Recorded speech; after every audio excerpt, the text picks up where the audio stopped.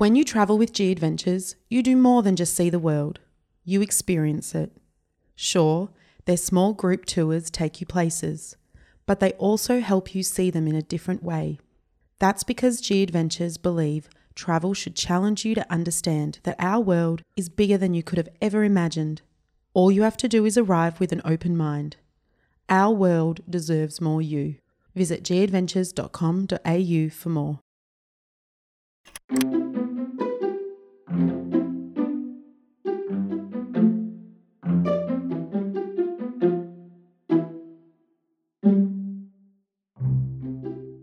Hey there, listener. Nathan from Dumbo Feather here. This month on the podcast, we're sharing a conversation I feel very fortunate to have had with Irish theologian, poet, and mediator Padraig Ó Tuama. Padraig facilitates groups across the world, and for the past 5 years has led the Corrymeela community, which is Northern Ireland's oldest peace and reconciliation organisation. I first heard about Padraig through the podcast On Being. His conversation with host Krista Tippett stayed with me for months. It wasn't only this exceptional outer story he had to share about his life, of growing up gay in a conservative Catholic community, undergoing conversion therapies in his early 20s, and then beginning his journey to healing and wholeness. It was the inner story of what he shared too, about belonging and what our responsibilities are to one another. Padraig features in our current issue of Dumbo Feather magazine, which is all about courage.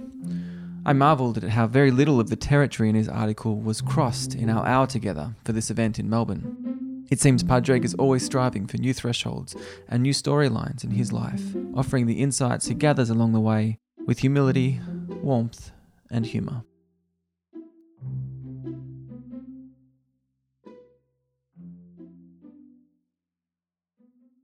So I did want to start with kind of exploring, you know, throughout your story and the work you're doing, there's conflict and division, both I think within yourself and now in the people that you're working with, the communities that you're working with. And I wanted to ask about this concept of reconciliation and what it means to do the work of reconciling, polarizing kind of opinions and feelings. I really like how you went from reconciliation in your question there into the active verb, reconciling, because I think there's great wisdom in moving things from noun to verb. We began tonight with an acknowledgement of country on the Kulin Nation, lands never ceded, lands for which there was no treaty, and lands that there was claim for that has never been broken. And that is reconciling, to acknowledge that. We won't ever get to the stage where we stop saying that.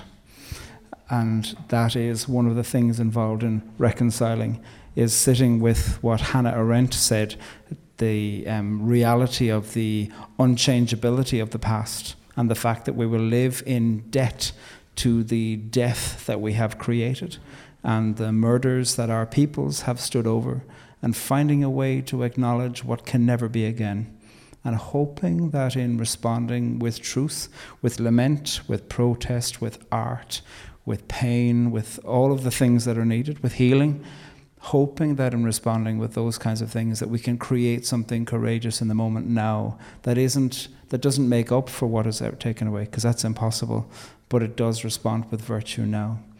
And I think Corrymeela and me, I suppose, have always felt called to the places in Irish society where we have broken ourselves and broken each other. It's a nice idea to think that there's the possibility of living in places that have been unbroken, but so many parts of our society are broken.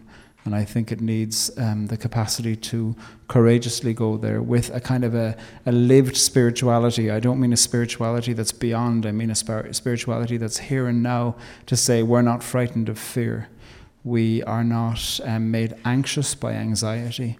We are not responding with hostility to hostility, but finding a brave way to go into those places in order to try to say things the likes of which haven't been said before, in the hope that we can discover something that surprises us into the mystery of being human with each other together. I want to explore the components of good conflict resolution that you're doing in the work. And you know, how you're helping people to come together in conversation, people from polarizing kind of perspectives and backgrounds, to arrive, not necessarily at a point of agreement, but of mutual respect and maybe even self-realization. How do we do that not only in therapy, which is the work you're engaged in, but in conversations that we're having with one another in the world? So there's various levels at which you can take conflict resolution. One of which is to think that, so you and I, Nathan, we've had a conflict, and then we want to come to resolution about it. And maybe it is that I realize, I was wrong, and our conflict is resolved because I realize that, and something is settled down. That's one level of conflict resolution. Other levels of conflict resolution are realizing we, because of our background, because of our interests, because of history, because of something we can't explain, are going to be locked in the dynamics of conflict for a long time. And that might be peoples as well as people. And how do we exercise a verb of being in community with each other? How do we speak courageously to each other? How do I say the thing to you that I say about you? And how do I hear from you the things you say about me but not to me? And how can we do that in a way where we have the possibility not only of thinking conflicts can be resolved when we come to consensus, okay, I messed up, I'm the wrong one, but when we realize that there's the possibility of no consensus and no common ground, can we practice something that still keeps us from entering into threat with each other even then? And so real conflict resolution is about that lower level, because it's easy, if you and I think that the only way we can resolve our conflict is if we decide, who's right and who's wrong, great. But that means that we're frightened of times when we don't, because we're desperate to go, who's right, who's wrong here, who's right, who's wrong. But there's some conflicts that continue to undo us, some conflicts that will be lost, some conflicts where we've forgotten who started it, and they've gone on for so long. You think of British-Irish relations. There's colonialism, of course, and then you try to go back into the vast history of blame. How do we, what will solving who is to blame solve that? Or do we have to find some way of new trust, new courage with each other, and new capacity to think, bloody hell, I admire you for the capacity to listen to the kind of things that mustn't be easy for you to listen to.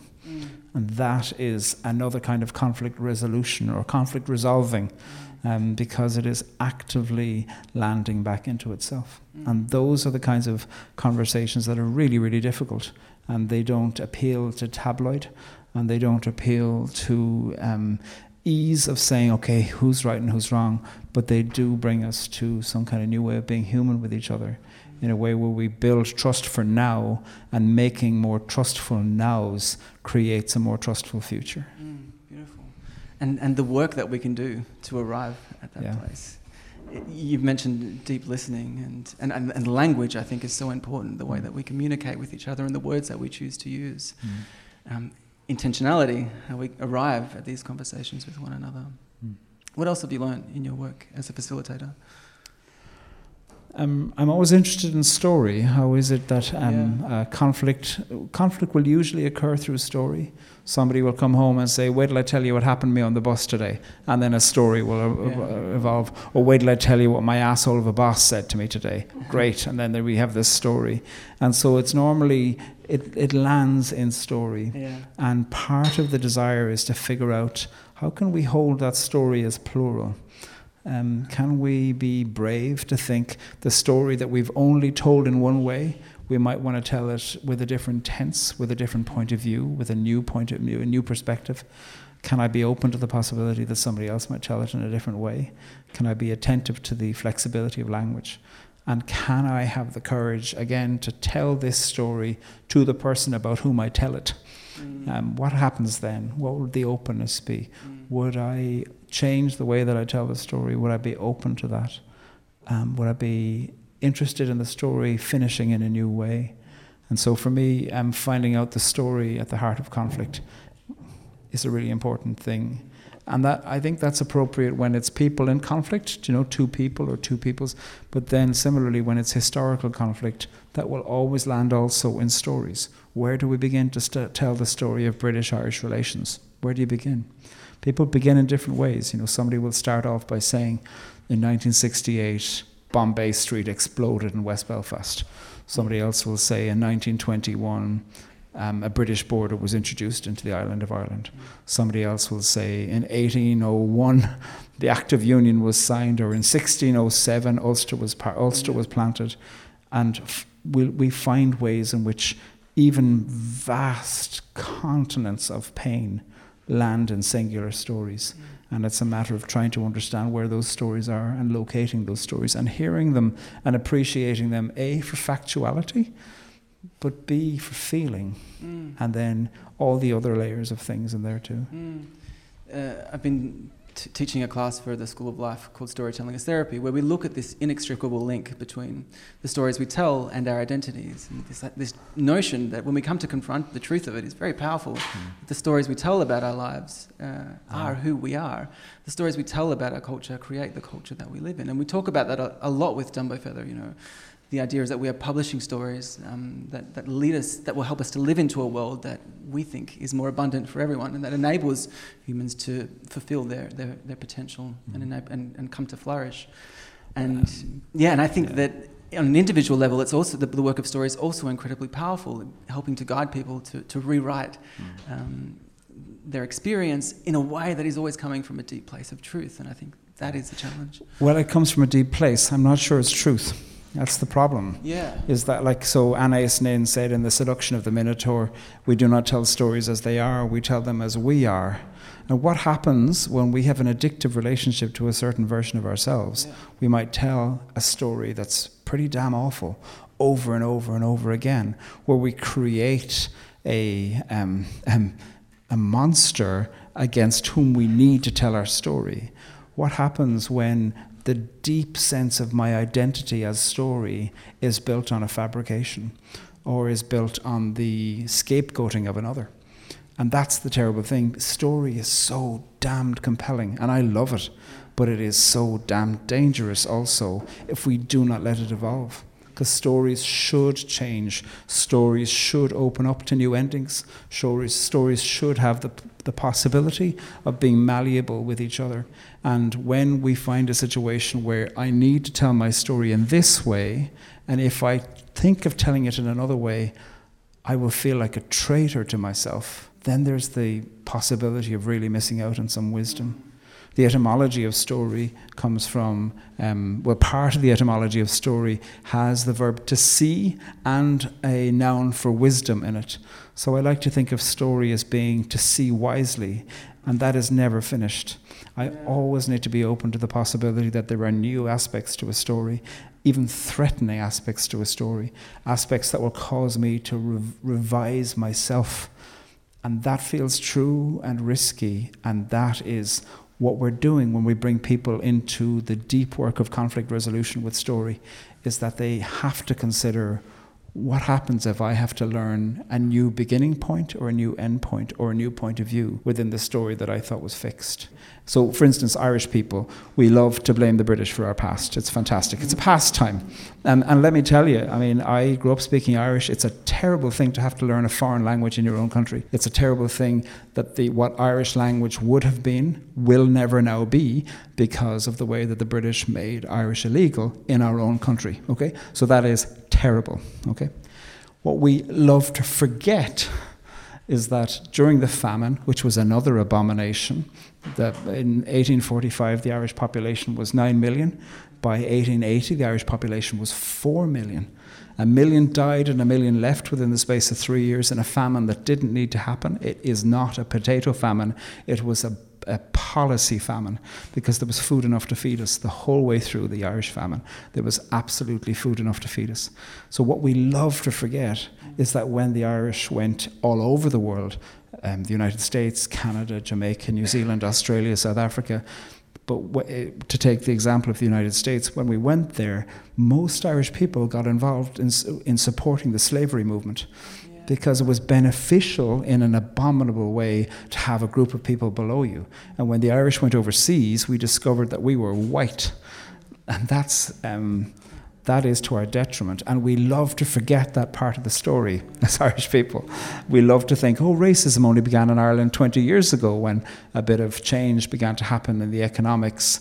Racism began in Ireland a long time ago with the way within which we became secondary participants in the colonial project. And that is an uncomfortable story that we have to learn how to tell about ourselves.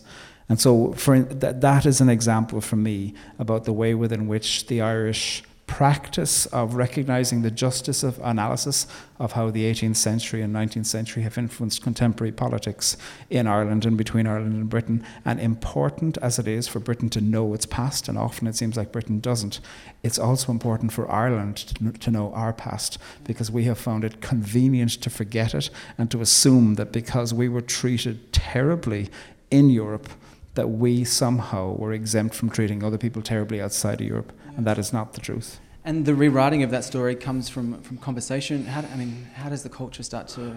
the history. I never learnt. We learnt all about the British presence in Ireland. We learnt all about the famine and Irish people going elsewhere. But there was very little analysis in our history courses in school about what were we like to the folks in these other countries where we went.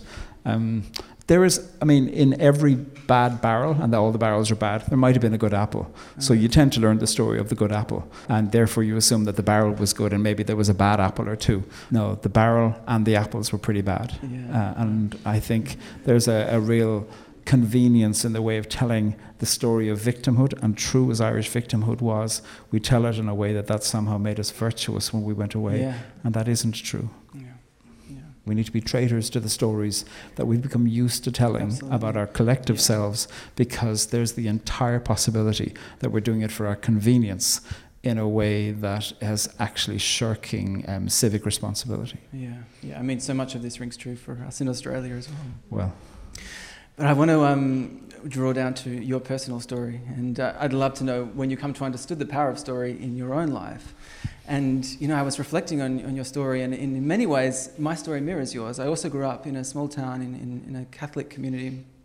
I grew up gay, and in my early 20s, I got a lot closer to the church. I was still in the closet. And it was interesting that I got a lot closer to church because I'd left home, and I was like, I want to be in a safe space and be somewhere that felt familiar.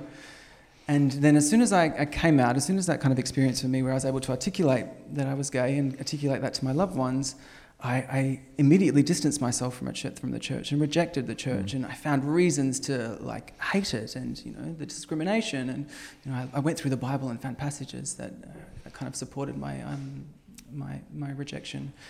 And I look at your story and how you've come to reconcile your Irish Catholic faith and your sexuality. And I guess that's a very big question, but I'm interested in the journey that you've been on and potentially the role that story has played in that. There's so many little landing points within the context of that. There was the first time that I heard the word homosexuality being said in public, and it was a word that instilled fear because I knew that I was whatever that was. And I was hearing it within the context in the 1980s, and people were speaking about HIV and AIDS in a way that this was just an inevitability, and there was great fear of not understanding. There was extraordinary scapegoating and demonization of entire populations of people. And then I got involved in a religious organization when I was 18, and I needed to identify that I struggled with homosexuality, as the phrase was, and exorcisms and reparative therapies were arranged and mandatory as a result of that. And all of those things kind of fall into a great diabolical decade. And it opened itself up for me with language. I was in reparative therapy, and I had been going for about 2 years. And the man who was I don't even like calling him a therapist because he hadn't done any qualifications, and he certainly wasn't repairing anything. Nothing was broken. But he had a predatory understanding about what it was that cure would look like in me. He was hoping that I might begin to be aroused around women that I knew. And he was asking me about women who were my friends, and did I find any of them attractive, and to describe the body of one woman or another that I knew, and whether or not I wanted to find her body arousing. And I found that really ugly. I loved my friends, and I didn't like being forced by an older man to describe the bodies of friends in a way that was a hypothetical horniness. It just felt really wrong. So I thought about it, and then the next time I went back to him, I said, I need to tell you that I don't want to have the kind of sex that you're talking about. And he said, do you know what your problem is, Padraig? Your problem is language. And I felt really unqualified in psychology and theology, schools that he felt really, he claimed to be really qualified in. And I accepted that. I'm a good Catholic. I accept authority where it comes. And I didn't know, but it was true, that I had an indigenous sense of love of language. I grew up with Irish, had English, learned French, loved French, learned sign language also, not brilliantly, but enough to be able to make some pretty bad mistakes. And I felt fluent in my love of language. And he said, your problem is language, because he said, you just said that you don't want to have sex with a woman in the way. And he goes, have is a selfish verb. You shouldn't want to have sex with a woman. You should want to give sex to a woman. That's what he said. And I just thought, that's bullshit. Like, you have literally plucked that out of thin air. And it's not even a good plucking out of thin air. Like, it's pretty meager. And I got up and left. And for me, I really can trace pretty much everything to that moment. Wow. I left, I got onto the number 16 bus, went back to where I was living, and I was living within a religious community. I had nobody I could tell, nobody, because I knew that by saying that I'd walked out of this thing, the threat was that I would be fired. And so I had nobody I could tell, but I knew this was a moment, and that was the exorcism. Wow. Right there. Yeah. Fear was beginning to be exorcised. The practice of courage, the practice of something that was life-giving, and the practice of going, look, I am not particularly intelligent, but I know that's wrong. And that was utterly empowering. I don't use the phrase regularly, but it honestly felt like being born again and into a strange world, a frightening world, and a world where religion was actually the kind of devil that religion spoke about. And the world was far more friendly than the world that religion spoke about. And for me, that was the kind of moment. And theologically, to think about that then, I needed to think through, what is the quality of such conversions in a life? And how can we speak to each other where we say, how has your life converted you to a more courageous practice of your own self? And that's a very interesting thing. It's a frightening thing, but it's a very interesting thing, because there's no landscape for that. There's no map. You feel alone. So your impulse was similar to mine in the feeling of wanting to reject kind of everything you had come to believe. When did you come back into relationship with the Catholic faith? I never wanted to reject you didn't have the Gospels. You said something there that sounded... I never wanted to reject the Gospels. I did say about religion, but I suppose I never wanted to reject the Gospels or the character of Jesus of Nazareth. I find him endlessly compelling. Right. It's his followers that I find problematic. So I never struggled with homosexuality. I struggled with people who struggled with homosexuality. And that was a realization that took me a very long time to discover. A priest friend of mine said to me once, you're going to have to distance your relationship from the church in order to deepen your relationship with the gospel. And I said to him, you're asking me to become a Protestant. And he said, nevertheless, unless you do this, you will not survive. And he was like an oracle. He was so correct. And how do you navigate the challenges now of I imagine that, yes, you can share your love of Jesus Christ. Are you able to navigate the differences between not engaging fully with the Gospels as they are or the followers, or the way that the religion is taught and expected for us to experience. Yeah, I mean, I'm thinking specifically with Corrymeela, and you know, that's a Christian community, right? And yeah, sometimes. Okay, right. I mean, I feel like there would have been challenges in this perspective you have. So, I mean, the genius of the Christian tradition is that there is this central, complicated character who was murdered by state torture and whose life embodied something that was as compelling as it was complicated. And there are 4 versions of a story about him, and those 4 versions are held together. And so what I love in the broader Christian tradition, and this isn't unique, you find this across all the great world traditions, is that there are already plural possibilities for telling the story. And that is to our benefit to begin in plurality. Part of the complexity is that I don't think that the contemporary Christian witnesses know the gospel very well. Right. People make shit up all the time about what they say Jesus said when he didn't say it. Or people make certainties where that's pure interpretation. And it might even be a good interpretation, but it's really worthwhile saying, we don't know what the death on the cross means. The New Testament itself hasn't a clue about what the death on the cross means. There's 4 versions about what the death on the cross means, and they never come up with an answer. Isn't that extraordinary? And part of that requires one to know your text well, and to know it well enough that you don't have an addictive relationship with it, and that it orients you to the world that we're in right now.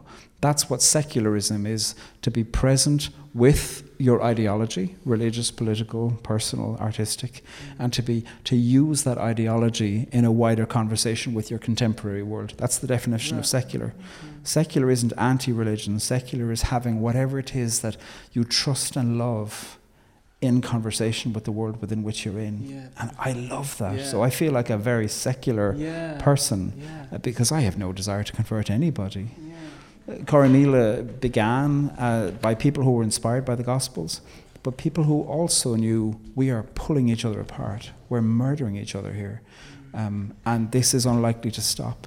And we need to find a better way to be with each other. And if whatever it is that we say we love in religion and ideology isn't orienting us towards the people we call our enemy, well then that ideology or religion is insufficient. Yeah, amazing. You said something in this issue of Dumbo Feather in the beautiful conversation you had with Julie.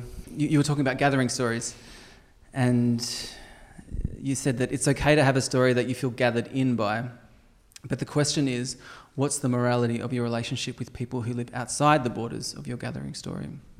So it's this essential question of how we feel connected to the cultures and religions and nations we're a part of, but don't let that othering happen beyond that border. And I think it's a constant tension we're always struggling with. And I wonder, is the way we communicate with people within the gathering story really any different to the way we communicate with people who are outside of it? Yeah. I mean, borders are not necessarily a bad thing in and of themselves. Like my skin is a border of me. I am not any of you. And so there's not the possibility that I am any of you or you are me. And so therefore, understanding the limitation and the particularity of a thing or of a gathering of people in itself is not necessarily a bad thing. But the attention toward the quality of the border relationships. Can people cross in and out of borders? Can you join a group and leave a group as easily as you joined it? Can you find a way where you can speak virtuously about people outside your group without threatening your belonging in the group? These are serious questions to ask. And when it is that my belonging in a group is dependent on me hating a particular chosen scapegoat, well then you need to seriously question the quality of that belonging. I'm trying to think of examples, but there are so many. I spoke in English once to a man who would much rather have wished I spoke in Irish to him. And he said to me, "What's with all this anglicisation?" This is in West Kerry. And I answered in Irish, "Oh, Gomelish Gael, Broner, sorry, excuse me." And then he said to me, "Have you taken the soup?" Which is a reference back to the famine when you would get soup if you converted to becoming a Protestant. And he very definitely was telling me, "You're not in the group now." And I had been trying to make a connection with him. And I realized, oh wow, I'm hated now. And I was embarrassed. Like, I did wish that I'd known that he would rather I speak in Irish, because I would have been very happy to have done that, but I didn't know it. And to feel that is a powerful thing. And you learn all kinds of new rules in that moment. And it did not create community, it did not create relationship, it did not create curiosity, it did not create vulnerability. And it was a really fragile practice of masculinity also. And we could have done so much better. Like, we could have done so much better. I was hoping to make a friend, and I didn't make a friend. I mean, I have that story, and I hope that I might find a way to tell that story in a new way at some point in the future. But I wondered if you'd share a poem Sure. now along these lines. I had written one down to this tune. We Are Not the Same. This poem I wrote in Queenscliff, actually, years ago in 2013. I was on a 3-month residency as poet in residence with the Uniting Church of Victoria in Tasmania, and was invited to write a piece for the Uniting Church's witness to Gay Pride, I think it was. And so that's where it came from. And I hear regularly people saying, we're all the same, it's fine, we're all the same. And it does have a slightly maniacal tone to it when people say that. And I think I'm definitely not like you when people say that. Because I'm not the same as myself. I hope not to be. And so sameness, common ground, consensus, they are lovely things when they work. But if that's the only thing that's imagined to work, we're really screwed, because we will meet people who are not the same. We will meet people with whom it seems like we have no common ground, and with whom it seems like consensus is not going to ever happen. And community, peace, democracy, sharing, all of these important words need to be sufficient in those contexts outside of sameness. As well as, it's lovely when somebody's the same, but it should also be lovely when there's something new. So we are not the same. We are not the same. If we think we are, we end up playing games where dignity is dependent on some flimsy proof. And dignity is not a game that can be won or lost, because we know this truth. Winners always define glory, and losers always suffer loss.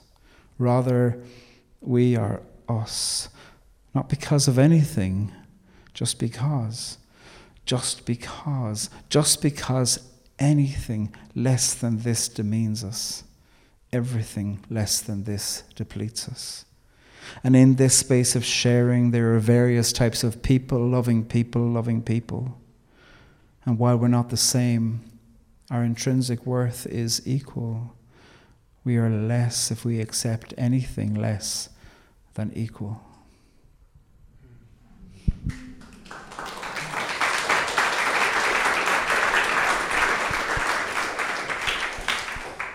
So something that's impossible not to talk about with you, and has already come up already, is your love of language, and your sense that I've felt quite a bit of late, that language can limit us, contain us. And for a while I thought, words aren't the best way of communicating. You know, there's so much we're missing out on in terms of the way the body communicates and the body language and the nuance of what can happen when we're not using our words. And then I've been reading your poetry and listening to your conversations, and I came to see just how amazing it is when you use the right word. You know, your vocabulary is so rich. Use the right word at the right time for the right moment. I remember reading somewhere that it's come from you've been writing poetry since a child, right? Or this love of language stems right back. Yeah. I mean, from the age of 5 in the Irish education system, you're learning poetry off by heart every week in 2 languages. And that's just good for your vocabulary. Yeah. When I was a school chaplain, we were looking at the Gospels one day, and an 11-year-old said to me, we were looking at the feeding of the 5,000, an extraordinary time when a poor child, inspired generosity amongst a lot of people, by saying, well, I've got this, and everybody was like, oh, I've got this, And so we were looking at this, and this 11-year-old said to me, could Jesus just pop out a pizza whenever he wanted? And like the alliteration, pop out a pizza. It was delicious. And this was from an 11-year-old. Like, he was genius. And so literature and the poetry you'll pull down off a shelf or the literature you'll read will never come close to the brilliance of human language. Yeah. Like, there are writers that would spend a year waiting for that kind of robust character that has just entered your imagination right now. That boy saying, could Jesus pop out a pizza? And he was deliberate because he didn't really believe in Jesus. He didn't give a damn about religion. And he was taking the piss by using these brilliant words. And I loved him. I thought he was genius. I was on a bus once, and I hate being late, and I was late. And this is in the days before mobile phones, and there was the quintessential little old lady sitting next to me. She was in her 80s, I would imagine. And as we were nearing my stop, I was looking at my watch regularly. I clearly must have been communicating anxiety. And she said to me, here, son, will you stay on the bus a bit longer with me because I need help carrying my shopping? I was like, I'm going to be late. And nobody's invented a mobile phone yet. So anyway, of course you say yes, of course. And I stayed on 4 or 5 stops later, and we got off the bus, and she picked up her bag of shopping, and it was about as heavy as this glass was. She did not need any help. And I carried it. She linked her arm through mine, trotted along, delighted with herself. And as we were walking towards our house, somebody who was a neighbour was walking the other way, and this neighbour said to the woman who was on my arm, "How are you, Mary?" And Mary looked at her neighbour, looked at me, and looked back at her neighbour and said, "Some girls never lose their touch."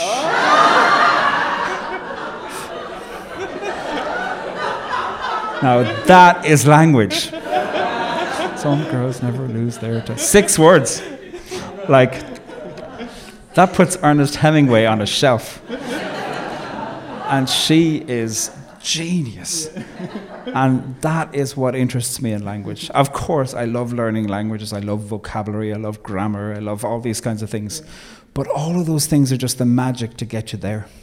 It's the way to get the electricity going, where somebody was tired, and because of something somebody said, you're not tired anymore. Yeah. Like, that is the magic. And that happens on every bus, on every tram, in every family, in every friendship. And it's to be alert to those kinds of things. That is the delicious delight of being alert to language. It reminds me of something you actually said in your conversation with Julie, how in the work you do in facilitation is really to invite people to say something new, something that they've never even heard themselves say out loud before. And on the surface, that can feel like quite a trivial thing, like just to say something new. And I was really thinking about that, and I was like, okay, so when you actually say something new, you actually see your potential to create something new. It's a creative process, right? And suddenly you understand that your potential is unlimited, and that you can start thinking about the world in a different way, and that, who knows what the outcomes are of that slight kind of shift in using new language and seeing how you can build the world. Yeah. I've been listening to RN. I love RN. I think it's a brilliant radio station, and I love the extended interviews on the RN breakfast show with Fran Kelly, and I love listening to them. And obviously, with the election coming up and question about green policy being particularly in the air here. It's interesting to hear how people who've been brought on for dialogues on the radio, sometimes it feels like you could write the script before they come on. And what interests me in public language is, who is it in public language is saying something where people were like, well, I wouldn't have expected you to have said that. Yeah. Like, isn't that interesting? The courage to ask a question where you know you don't know the answer is something that is sorely lacking in civic life these days. When I work with people who've come from different sides of a murder, for instance, perpetrator and victims' families. And we are looking, hopefully, for something surprising to be said when we do dialogues between people who've come from across that. When I'm bringing people together who have been very vocally and civically, very vocal about their disagreement with LGBTQI people. And we bring them together with LGBTQI people. The hope is that we can't write the script in advance. And facilitation is the art, hopefully, of inviting us to try to do something where we say something which surprises us all, even ourselves. and opens us up where we thought, oh, I wouldn't have expected you to have asked that. And where you ask a question where you know you don't know the answer, that's really worthwhile using language for that. Because that is the kind of power that might support us. So much of the way that language is used in public is for trapping people, which is a really, really immature kind of power, to try to trap you in a corner with language. You know it, I know it, it's a big game, you're prepared for it, I'm prepared for it, you know. And afterwards we do a kind of a post-match analysis. It's so boring. Yeah.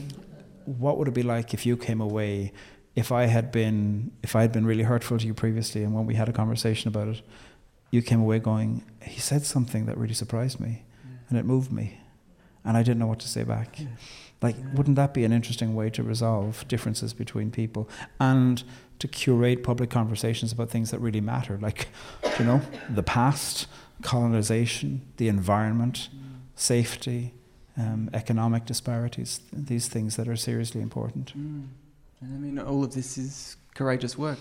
You know, there's a beautiful man in this issue as well called Hunter Johnson. He's working with young men to essentially get them to also take their masks off in schools, and step into a more vulnerable sense of themselves and not keep performing the ideas of masculinity that they have. And that is courageous work, and it's the work that we are called to do, I think, at this time. Often when we think of language, people think, oh, I don't have a good vocabulary. But courage and language doesn't require a great vocabulary. It actually requires the capacity to just say, here's what I don't know, here's what I think, here's my question, here's my hope. And that takes much more than a vast vocabulary. That takes the capacity to say, I have a question. Beautiful. Oh, I did want to ask about the storytelling nights that you're running. 10x9? 10 by 9. 10 by 9. Yeah. Tell us. So Paul is my partner, and almost 9 years ago now, we were at a wedding in County Galway, and the morning of the wedding, Paul said, we should start a storytelling night. I was like, I start these various things all the time. Paul is not a starter. And I was surprised over breakfast to hear this new idea. And I said, what do you mean? And he went, I want to hear true stories from people's lives. So over the next half an hour, we came up with a format.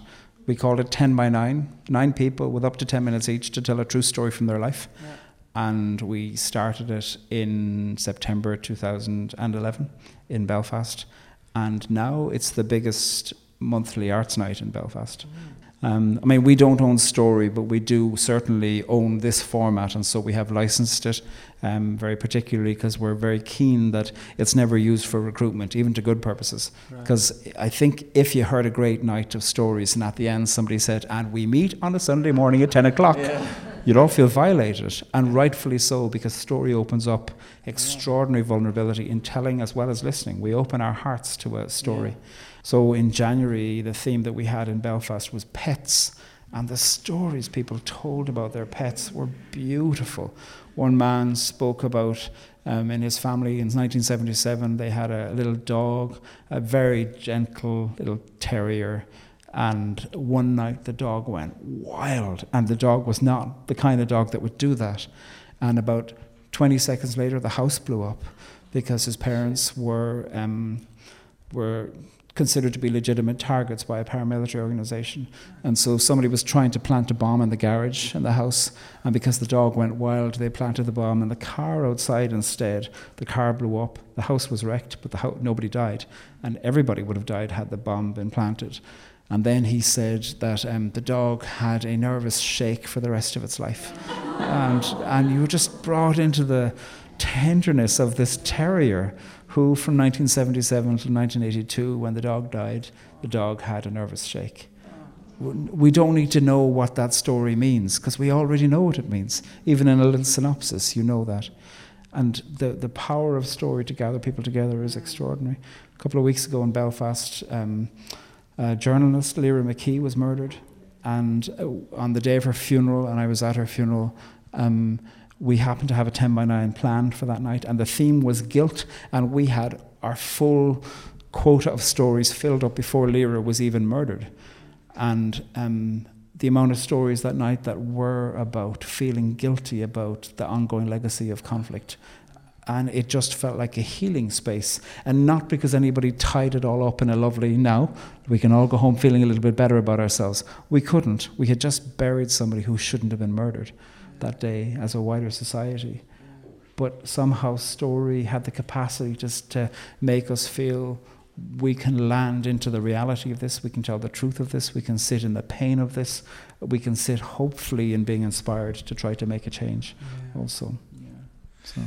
This work that you do it's heavy, right? I mean, it feels heavy a lot of the time. And I was thinking about how you experience lightness and joy, because you also seem to have a really beautiful, bright spirit, and you know this love of whiskey that I seem to read in every conversation you have. Oh God. And so I wonder, is that something conscious that you kind of carve out in your life to ensure that there is lightness there, or if that is kind of just inherent now in the way you are? I mean, I think to celebrate love is the only way that you can live a life. And love calls you to great lament, it calls you to great courage and truthfulness, and it also calls you to lots of meals. It calls you to buy a kitchen table that's bigger than the one you think you should buy, and to have a few more chairs than you think you need, because you will want to invite new people around that table, and to bring people together for curry and soup and whiskey and sparkling water, tea, whatever, it doesn't matter. Finding ways to celebrate community, that is the hearth of what it means to be human together. And so with that comes great music and delight and art. And I think knowing that that's the kind of thing that we are made for. I think we're made for nights around tables where we know some people and we don't know others. We encounter new stories where the heart is opened. You go home filled with food and story. We're made for that. And everything else is an interruption, a serious interruption that requires significant attention. But I think it is a good idea to know where we came from and what we're for. And I think the table and the table of hospitality is a pretty damn doctrine to hold as the image about what humanity can be with ourselves. Can you share? I didn't ask you to read too many poems throughout that, but maybe That's just to conclude our conversation. What we do, true for all of us. So for my first year working as poet in residence with Corrymeela, I was working with two communities of people from two neighbouring villages. There had been a murder between these two villages, and one was a pretty nationalist Catholic Irish village, the other was a pretty unionist Protestant British village, 2 miles between, and there had been really good community relations. And then, like some diabolical bad story, a young couple, one from one village, one from the other, a family member of that couple murdered one of them while they were in bed together. And that caused the years and years of really good community relations between these two villages to disintegrate immediately, as you can understand. And then with great courage, within a year or so, community members of these two villages thought, we need to do the work of rebuilding. We can't let this be the thing that tears us apart. So they invited Corrymeela to come in and support them in that, but it was their initiative, and it's really important to say they were the one who were saying, we want to rebuild this together. And so for about a year, every week, I was involved with a woman called Susan McEwen, who used to be a Corrymeela program lead. We, with a sketch artist, went and listened to people all the time and heard stories. And there was a woman called Enid who was a Protestant woman, and she was blind, and she was describing through the lens of disability what it was that she knew of the Troubles, and what it was that as a blind Protestant woman she could do that other Protestant women wouldn't be able to do in terms of asking questions or going places. And she was saying that she had moved to England when she was younger and was doing a course I can't remember what the course was, but she found out later on that the woman who ran the hostel where she lived followed her most mornings to the bus to make sure she'd got on the bus. Now, she didn't need anybody to follow her. She was perfectly capable and thoroughly independent. This was in the 70s when this was happening. And so she told this story, and it was beautiful. And at the end of the story, Enid said, isn't it true for all of us that we need somebody like that in our lives? And so that's where this poem came from. And isn't it true for all of us? And isn't it true for all of us that we need someone to watch us when we leave and when we need to make our own way home, and when we're making something we can't see, or when we're shaping up to be a person who can feel 100 sorrows and still get through the day, who can dream 100 sorrows and make it anyway. Isn't it true for all of us that we need a guiding other, maybe mother, maybe lover, maybe nothing other than a stranger, who could see our fear and with kindness then unfold a welcome? Isn't it true for all of us that we need our secrets told, and that without another to bear witness to the children that were never born, we would never be a grown-up? We would be alone and lost and cold. There would be childish hungers left inside of us, needing to grow old.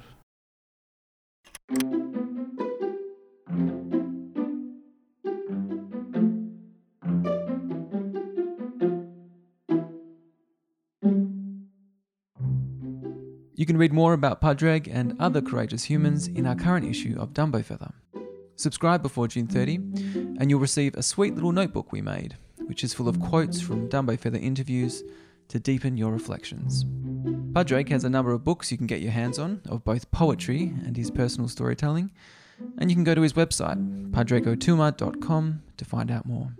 Big thanks to Lizzie Martin for editing this podcast for us, and Dennis Liu for the music. If you like what we do at Dumbo Feather, please support us by becoming a subscriber. We deliver worldwide.